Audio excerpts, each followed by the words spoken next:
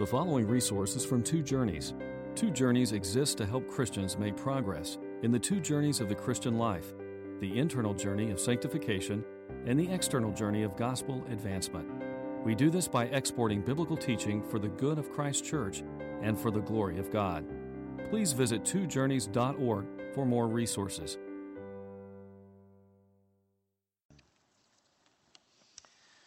All right, we are nearing the end of the book of Revelation. And this whole sermon is going to be one of application. Ordinarily, I preach, walk through the text, and at the end, I draw out applications. But this whole sermon is to some degree an application of the entire book of Revelation. It's not comprehensive. We don't know everything that God wants us to do. But I was thinking as I was sitting in the pew of times in which individuals were cut to the heart and came to the proclaimer of the word saying, "What shall we do?" I think about that in the ministry of John the Baptist as numbers of ones would come and would ask John, "What should we do?" And John the Baptist would give an answer appropriate to their office or station in life. And so on the day of Pentecost also, when Peter preached this incredible sermon, the gospel, now that Christ had died and risen and ascended to heaven and the Holy Spirit had been poured out, and Peter preached so boldly and clearly the gospel, there were those there for the Feast of Pentecost that came. They were cut to the heart and said, "Brothers, what shall we do?" And so also the Philippian jailer, the same thing. As he drew Paul and Silas out of the Philippian jail, he fell before them and said, "What must I do to be saved?" And so I want you to think about that as we come to the text today. And I'm going to have a chance in a few weeks, God willing, to go over the entire book of Revelation, as I always do when I finish a book. But I want you to keep that in mind. We've come to the end now. We're coming to the final chapter, the final verses. What shall we do? How can we put into practice the things that we've learned? Now, in this immediate setting here, as we begin at verse 6 and go on into verse 12 or so, the immediate section we've just followed has been a revelation of the new heaven and the new earth, an unveiling of the new Jerusalem that finished up with the marvelous verses that we got a chance to just walk through last time, Revelation 22, 1 through 5. Look at them again. "The angel showed me," John speaking, "the river of the water of life, as clear as crystal, flowing from the throne of God and of the Lamb, down the middle of the great street of the city. And on each side of the river stood the tree of life, bearing 12 crops of fruit, yielding its fruit every month. And the leaves of the tree are for the healing of the nations. And no longer will there be any curse. The throne of God and of the Lamb will be in the city, and his servants will serve him, and they will see his face. And his name will be on their foreheads, and there will be no more night. And they will not need the light of a lamp or the light of the sun, for the Lord God will give them light, and they will reign forever and ever." So John has just finished the most sublime vision any human being has ever had, the vision of the new heaven and the new earth, and the vision of the radiant, perfect city of God, the new Jerusalem. And now John has to return to planet Earth. The vision is ended. For him specifically to return to the rocky island of exile, the island of Patmos, where he was living out his exile. And the sublime words that he has just had poured into his soul by this angelic guide, by the Holy Spirit. Now those words need to be lived out by faith. So the book of Revelation is drawing to a close. Revelation 22, 6 through 21, the rest of the chapter is the epilogue, really, the final section of the final chapter of the final book of the Bible. So as John returned to rocky island of Patmos, so we must return to our daily lives. The lives of our jobs and our families and our challenges, our medical issues, our financial issues, our wrestling with sin, our commitment to evangelize in our lives, to reach out with the gospel. We have to return, and we must not return unchanged. These words have to burn in our hearts. The Bible must make an impact on us, and through us must make an impact on the world. And you think of the overwhelming ground that we've traveled now, 21 plus chapters. The vision of the things that are already presently going on in the heavenly realms, and the vision of the future, many of these things, I believe, in the book of Revelation have not yet even begun. They're still in the future for us as they were in the future for John, just closer now. And as we come to this final section, this part that Ben just read for us, we see that we've come full circle in the book of Revelation. There are clear parallels between the verbiage that you just heard read and the way the entire book began, and that's completely intentional. For example, Revelation 1:1 says, the revelation of Jesus Christ, which God gave him to show his servants what must soon take place. God made it known by sending his angel. That's the first verse of Revelation. But look at verse 6. God sent his angel to show his servants the things that must soon take place. It's almost the exact same verbiage. And then Revelation 1:3, it says, blessed is the one who reads the words of this prophecy, and blessed are those who hear it and take to heart what is written, because the time is near. If you look at verse 7 of this chapter, it says, blessed is he who keeps the words of this prophecy in the book. And then verse 10 says, for the time is near. Again, Revelation 1:8, I am the Alpha and the Omega, says the Lord God. And then Revelation 1:17, the first and the last. And here in verse 13, you heard just read a moment ago, I am the Alpha and the Omega, the first and the last, the beginning and the end.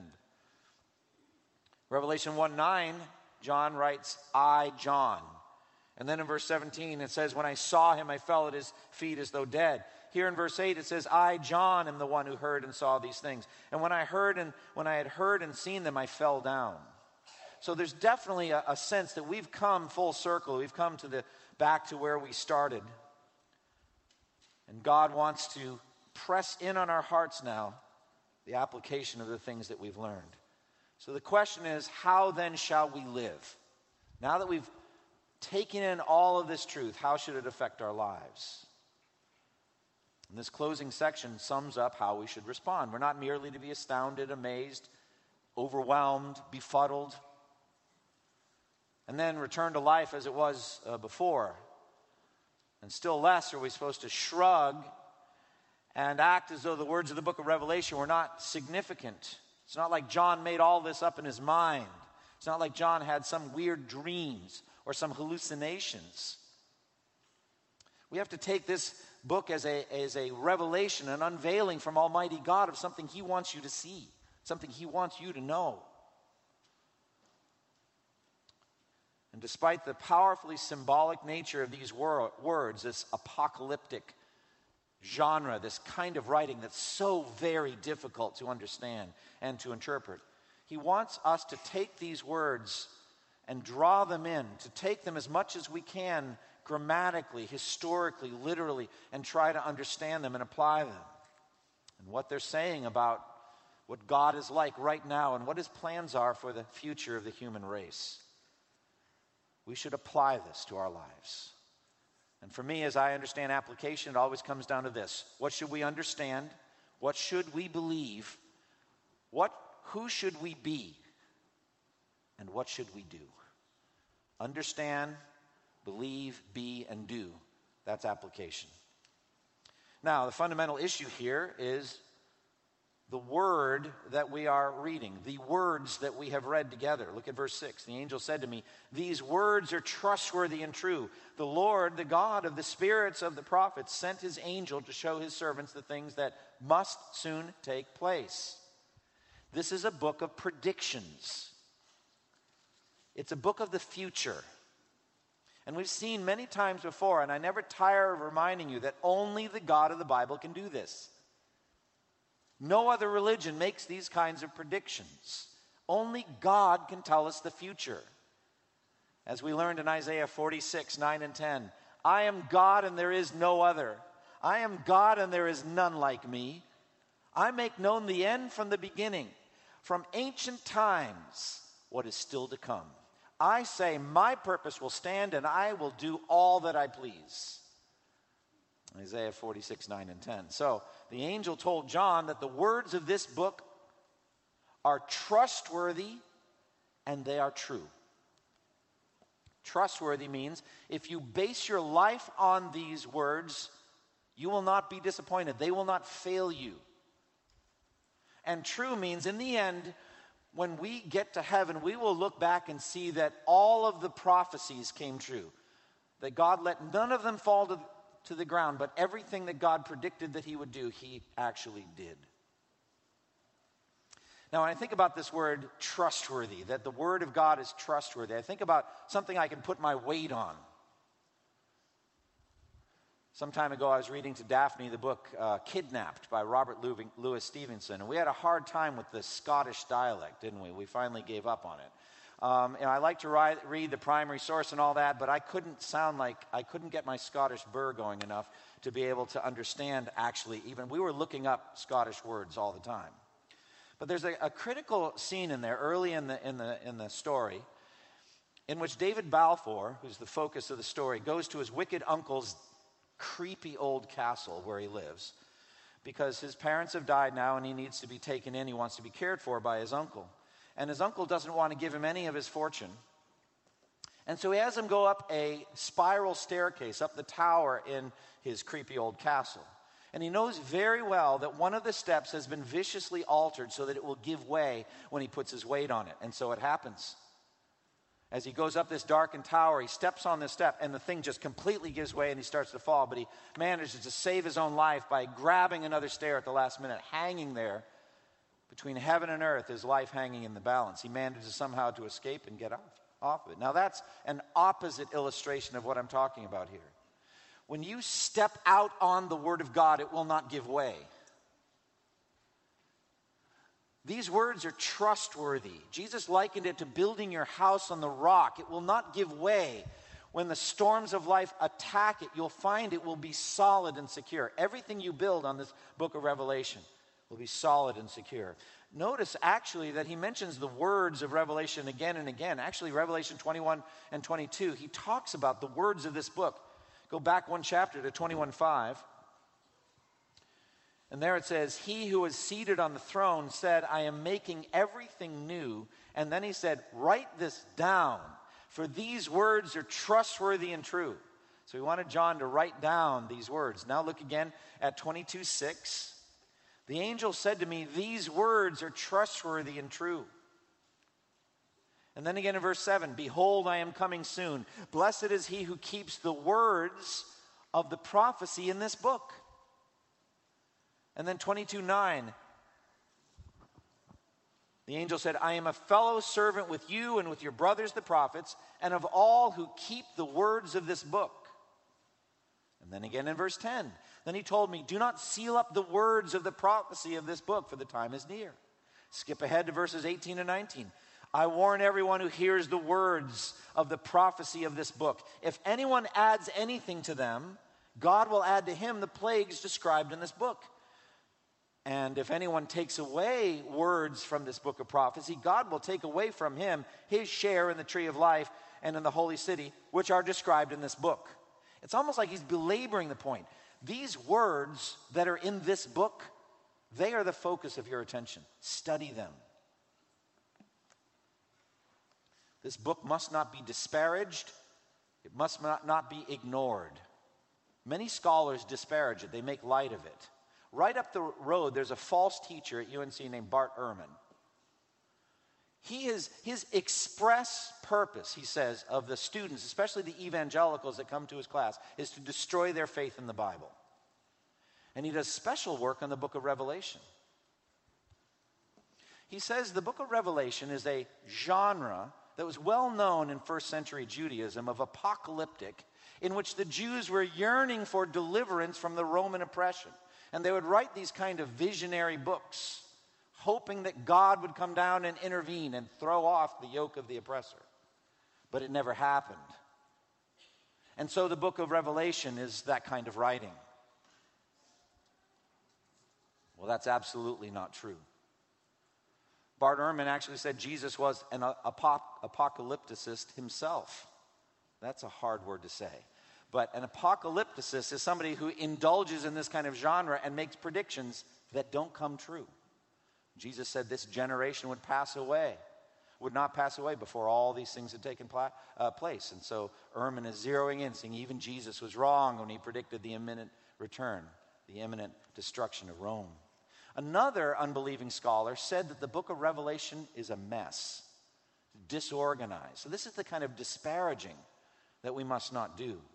Christ gave these words to tell us, his servants, the things that must soon take place. And there's no other book like it in the Bible.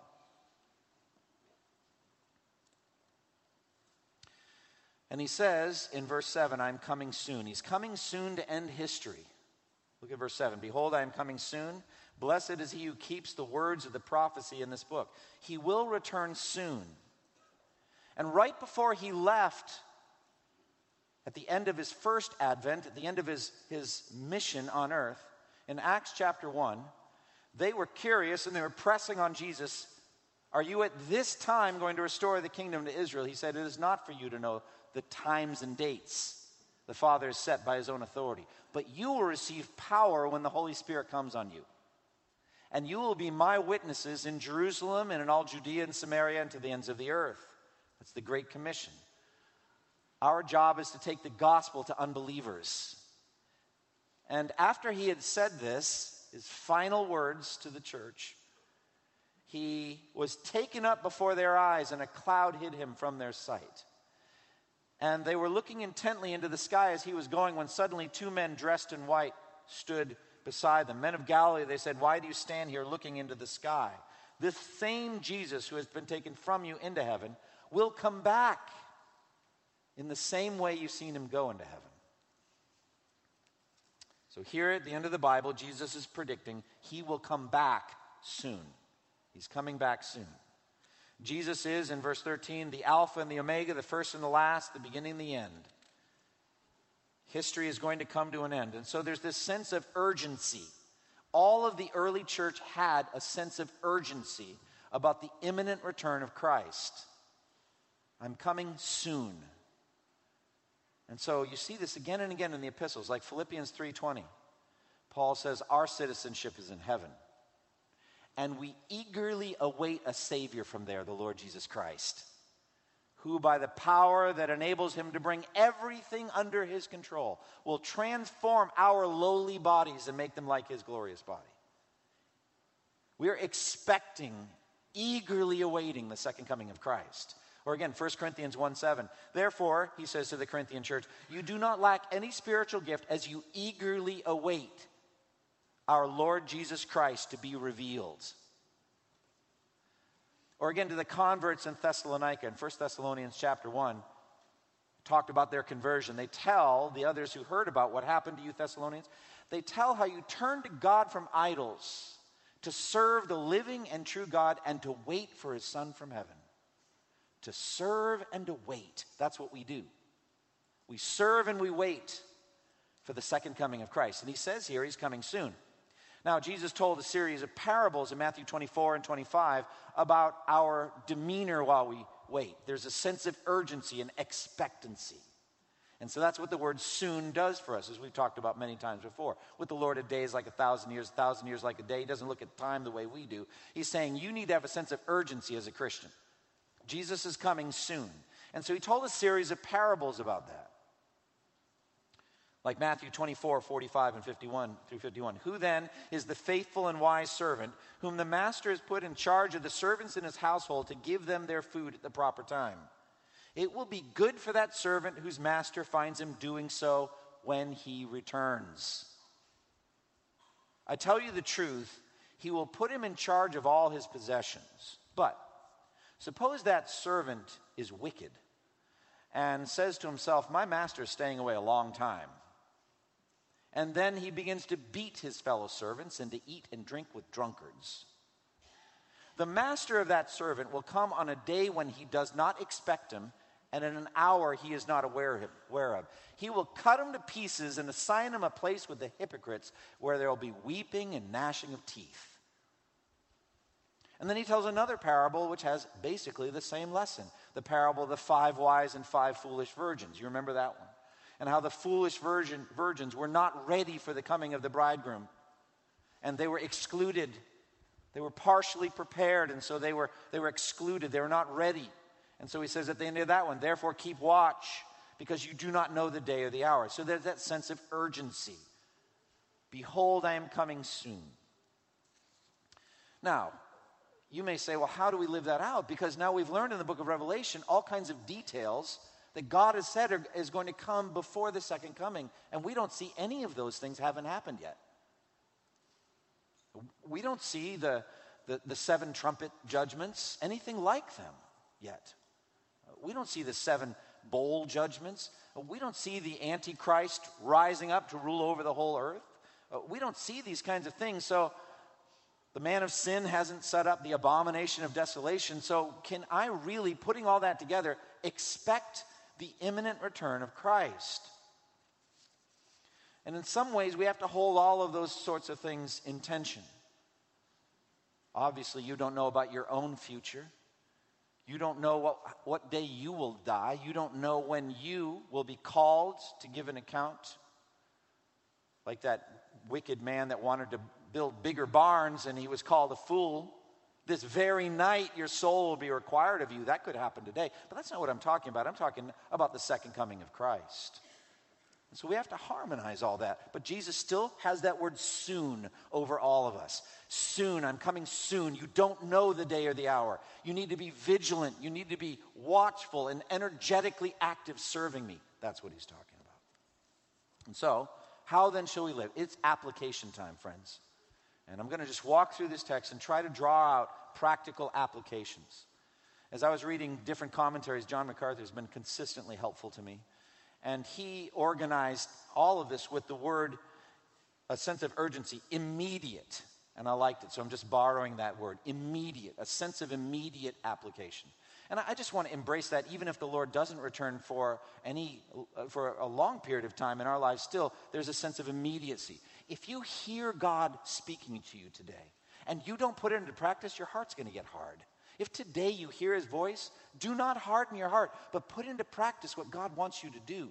That's the sense of immediacy. All right, so we're going to start with verse 7, immediate obedience to his word.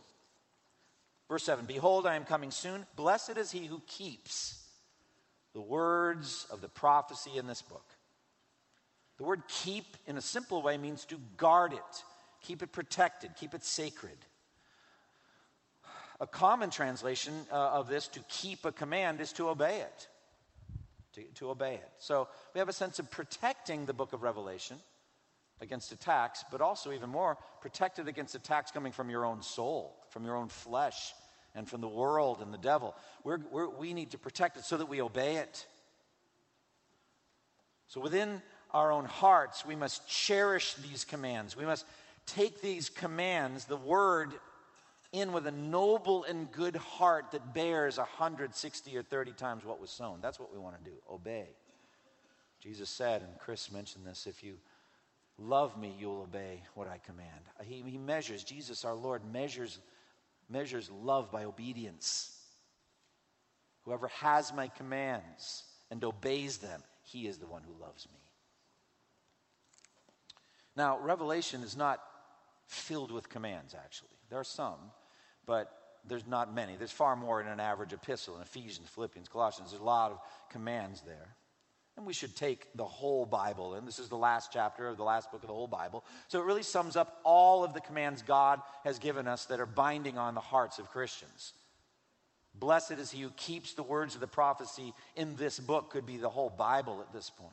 And I think we should take it that way. So, while there are some commands in the book of Revelation, the general teaching carries with it a moral imperative. The time is short. The kingdom of God is at hand. Repent and believe the gospel. Mark 1:15. That's how you keep the words of this book. Are you ready to meet your Maker? Are you ready to stand before God on Judgment Day and give an account? Do you have a Savior? Do you have an atoning sacrifice for your sins?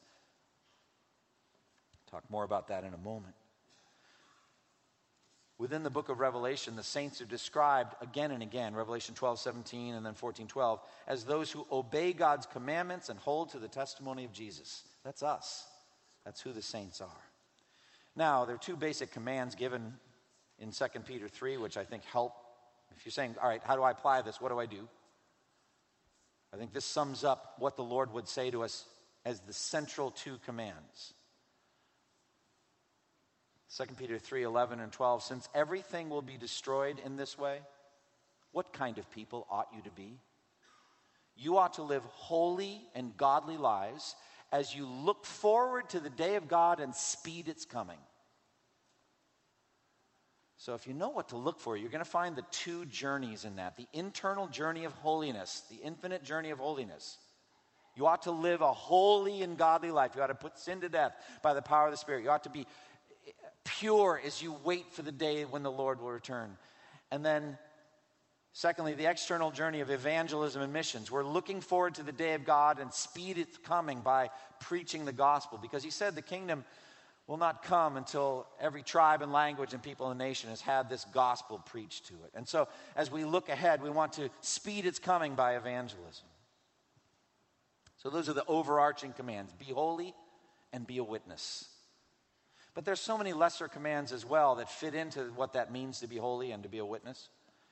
I think we could easily, with good profit, go back to Revelation 2 and 3 and think about all the commands that were given to the seven churches. And at the end of each of the seven letters to the seven churches, it says, he who has an ear, let him hear what the Spirit says to the churches, plural. So take in all seven messages and take it to heart and keep the commands.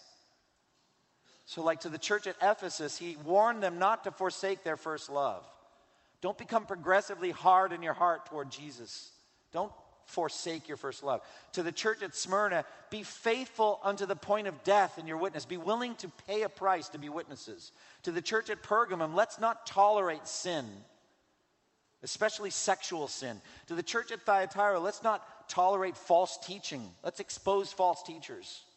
To the church at Sardis, let's not have a reputation of being alive, but we're actually dead. That could happen to a church like ours. If the Lord doesn't return within a generation, this church could have a reputation of the days when it was alive, but it's actually dead, coasting. To the church at Philadelphia, let's walk through the door that Christ has set before us, the door of opportunity that no one can shut. Let's be faithful to walk through those doors. And to the church at Laodicea, let's not be lukewarm, but let's be on fire for Jesus. We don't want him to spew us out of his mouth, but let's be on fire for Christ. You could go through that and say, I'm going to take to heart, I'm going to keep the commandments that I see in those 7 letters. We could go through others as well. So let Revelation then give you a sense of the rightness of a continual seeking of perfect obedience. I want to obey all of the commands God's given to me. I want to be faithful to them, knowing I'm not justified by my obedience to the commands, but this is the best possible life I can live as I wait for the second coming of Christ. Next, we see immediate worship to him alone. Look at verses 8 and 9. I, John, am the one who heard and saw these things. And when I had heard and seen them, I fell down to worship at the feet of the angel who had been showing them to me. Verse 9, but he said to me, do not do it. I am a fellow servant with you and with your brothers the prophets, and of all who keep the words of this book. Worship God. This is John's second time worshiping an angel in the book of Revelation. Isn't it amazing how honest the Bible is about its heroes? It's one of the ways I just know that this is a book of truth. We're all sinners. And so for the second time now, John falls down to worship an angel. He did it back in Revelation 19. And verse 10, at this I fell at his feet to worship him, but he said to me, do not do it. I am a fellow servant with you and with your brothers who hold to the testimony of Jesus. Worship God. And now he does it here. But I think this brings us to the fundamental issue of worship. False worship, true worship. And the central problem of the human race is idolatry. This is the central problem of us and our sin. As Paul puts very plainly in Romans 1:25, best definition of idolatry you'll find in the Bible. They exchanged the truth of God for a lie and worshiped and served the created things, the creature, rather than the creator, who is forever praised. Amen. That's the essence of idolatry. To, in your heart, with your body, with your life, fall down and give homage and total dedication to a creature, to a created thing. Satan's basic temptation is to call us away from worship of the true God to worship an idol of some sort. He tempted Jesus with that. Remember how he showed him all the kingdoms of the world, all the beauty of the creature. And he said, I'm going to give all of this if you just bow down and worship me. He's a creature. And Jesus said, away from me, Satan, for it is written, worship the Lord your God and serve him only. Now, we know from the book of Revelation, chapter 13 and following, that the worst idolatry, the worst organized idolatry of the human race is still yet to come. The Antichrist is going to come, the beast from the sea, and he is going to do signs and wonders. He's going to survive, it seems, an assassination attempt, or where he actually seems to have died and come back to life. And he is, backed by the hidden power of the dragon, of the devil, he is going to demand worship from the whole planet, from planet Earth. And there's going to be the beast from the earth, the false prophet, who will set up an idol, an image, and give it life supernaturally, and will compel people under the pain of death to worship the idol and to receive a mark of the beast. And if you don't receive it, you can't buy or sell and probably be executed. If you do receive it, you'll spend eternity in hell. We saw all that in Revelation 13. So idolatry, the worst is yet to come. But conversely, there is no book of the Bible that so plainly depicts true, holy, righteous worship as well. You get the image of the resurrected, glorified Christ in Revelation 1, moving through the 7 golden lampstands. And then in Revelation 4, the image of the throne of Almighty God, the creator of the ends of the earth. And they're all worshiping God, the creator of all things. And then in Revelation 5, we have the Lamb looking as if it had been slain, and they're all celebrating Christ the Redeemer, God the Creator, Christ the Redeemer, concentric circles and 24 thrones and glory and glory and glory. There's no book of the Bible that gives you a better picture of healthy worship of the true, the triune God. And so practical application is worship God. I mean, worship him. Attack any idols you see in your heart. Is there any created thing that has a hold on you? Is there something you're living for that you know is dark, and it's a creature, and it's become too important to you, and you're pursuing it blindly? It's dominating your life. It could be success. It could be money, power. It could be sex. It could be pleasure, sensual pleasures. It could be entertainment. Go after it. As John said, 1 John 5:21, dear children, keep yourselves from idols. And then conversely, whenever you see remnants of God's beauty in nature, whenever you see the ocean or the mountains or rivers or lakes or anything that causes you to wonder at this marvelous creation, you can be like they do in Revelation 4, giving God praise and glory and honor, for he created all things, and by his will they were created and have their being. And whenever you feel yourself to be a sinner, and you know that you've been redeemed by the blood of the Lamb, just go to Revelation 5 and join in that celebration. You are worthy to take the scroll and to open its seals, because you were slain, and with your blood you purchased people for God from every tribe, language, people, and nation. You've made them to be a kingdom and priests to serve our God, and they will reign forever. You can just worship him, God the Creator, Christ the Redeemer. Next, we see immediate proclamation of his warnings and promises. Look at verse 10 and 11. Then he told me, do not seal up the words of the prophecy of this book, because the time is near. Let him who does wrong continue to do wrong. Let him who is vile continue to be vile. Let him who does right continue to do right. And let him who is holy continue to be holy. Now this is fascinating. He said, don't seal up the words. This is a direct reference to the book of Daniel. At the end of Daniel 12, Daniel was told twice, seal up the scroll because it concerns a distant time. Seal it up. You won't understand it. It's not for you anyway. Well, it doesn't literally say that, but it's about what was going on. Seal it up. But here he's told, do not seal up the words of the prophecy of this book, because the time is near. Now, the sealing up was a sense in which you can't entrust these words to the common people. They won't be able to understand them. They will read them and they'll be confused by them. That's the idea of sealing them up. But here he says, do not seal them up.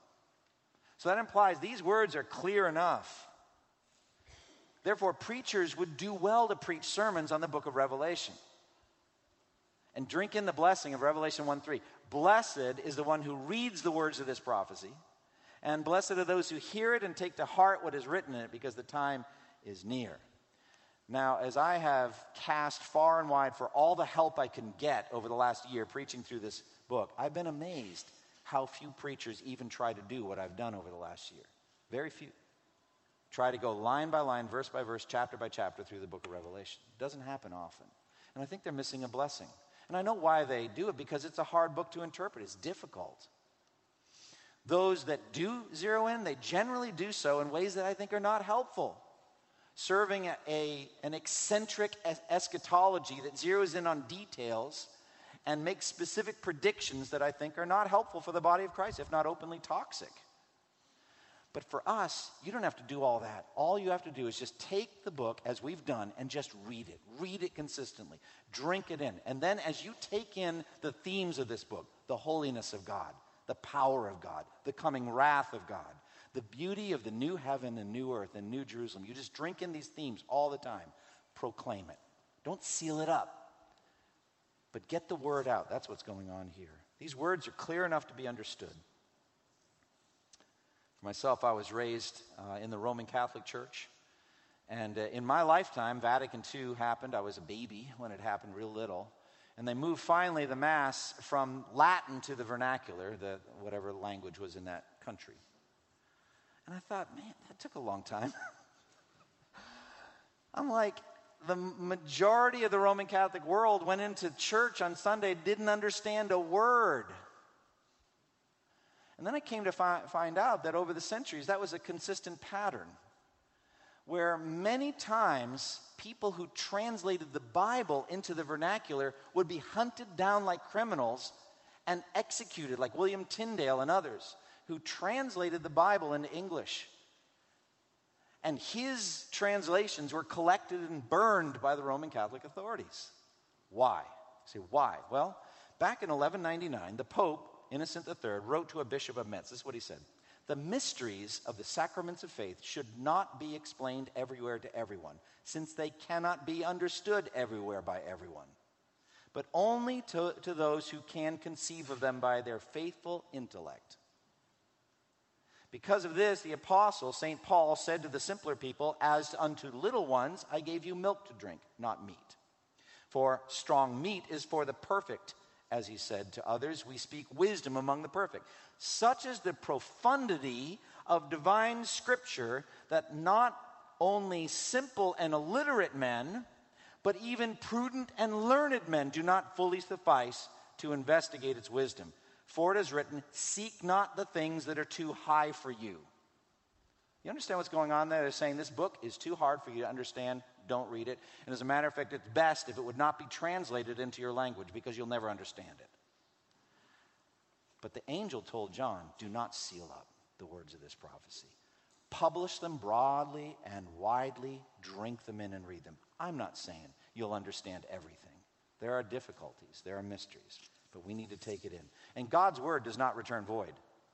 As Isaiah 55 says, as the rain and the snow come down from heaven, and do not return to it without watering the earth, making it bud and flourish, so that it yields seed for the sower and bread for the eater, so is my word that goes out from my mouth. It will not return to me empty, but will achieve the purpose for which I sent it. Now, when I preached that in Isaiah 55, I said, is that true? I mean, do you find that to be true? Everywhere the word of God goes out, it achieves what God sent it out to do. Well, then, if that's the case, why are there so many unbelievers? Why do so many people hear the gospel and they don't repent and believe? Well, it's because we need to understand, like grown-ups, theological grown-ups, that God isn't sending out the word to do the same thing in every case. He is hardening some by the word, and he's saving some by that same word. And so we see that here. Look at verse 11. Let him who is wrong to continue to do wrong, and let him who is vile continue to be vile. But conversely, let him who does right continue to do right, and let him who is holy continue to be holy. It's interesting, the parallelism. Let him who does wrong, and let him who is wrong, and then let him who does righteously, and him who is righteously. That's how it's written. And it's a bifurcation. The wicked and the righteous, they are going to be confirmed in this by the word of God. Now, I think this means ultimately in heaven and in hell. These words, verse 11, will come finally true for the righteous and the wicked. Those that are confirmed in their righteousness by the ministry of the Word of God will spend eternity righteous. There'll be no future fall from heaven, but forever they will continue to be righteous and do righteously. But the wicked, at some point this word will be said as a decree of judgment over them. Let him who is wicked continue to be wicked, and let him who is unrighteous or does unrighteously continue forever to do that. It's a final verdict. Now, in the meantime, we have the hope of the gospel, don't we? Someone can actually cross over from death to life. A wicked Saul of Tarsus in the morning can become a transformed Saul in the evening. That radical transformation can happen to the thief on the cross in an instant. He can suddenly see who Jesus is and believe in him. And so we are yearning that the wicked will not continue to be wicked, and those who do unrighteously will actually repent of theirs and cross over. And so look at verse 14. We're not going to get to it today, but I just want to mention it by way of hope. Blessed are those who wash their robes, that they may have the right to the tree of life and may go through the gates in the city. So what does that mean? It means that all of us have sinned and fall short of the glory of God. We have violated God's commandments and laws. We have not kept his 10 commandments. And we have not kept his 2 commandments, to love God and to love our neighbor. We have soiled our robes. And God sent his Son, our Lord and Savior Jesus Christ, who lived a sinless life and died in the place of sinners. He shed his cleansing, atoning blood for sinners like you and me. And by faith in him, you can wash your robes and make them white in the blood of the Lamb. And I would just urge you, while there's time, to do it. And so verse 17, it says, the Spirit and the bride say, come. And let him who hears say, come. And whoever is thirsty, let him come. And whoever wishes, let him take the free gift of the water of life and drink and live forever. So that's the message we get to proclaim. And that's the message I'm proclaiming to you right now. If you came in here thirsty and dead and soiled, Jesus can cleanse you. He can pour the living water of life down your parched throat, and you'll live forever.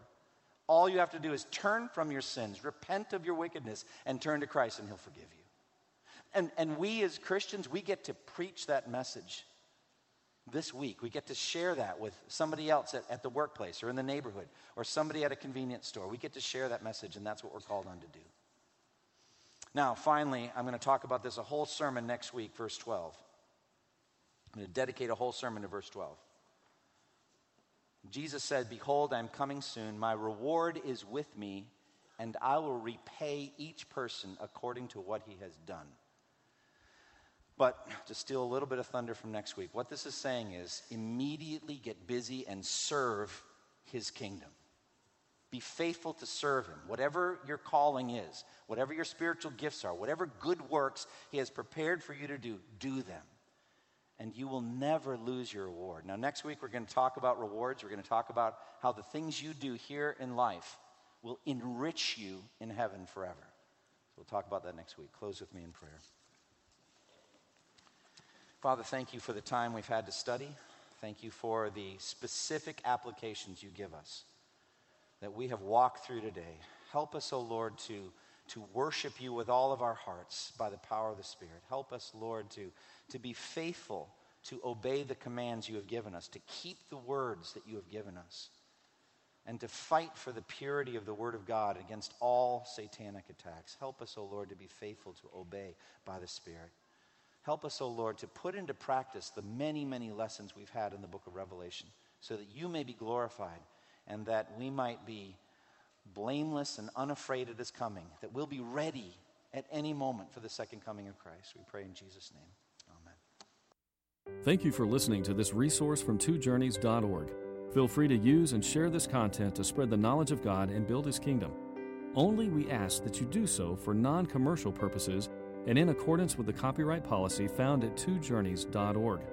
Two Journeys exists to help Christians make progress in the two journeys of the Christian life, the internal journey of sanctification and the external journey of gospel advancement. We do this by exporting biblical teaching for the good of Christ's church and for the glory of God.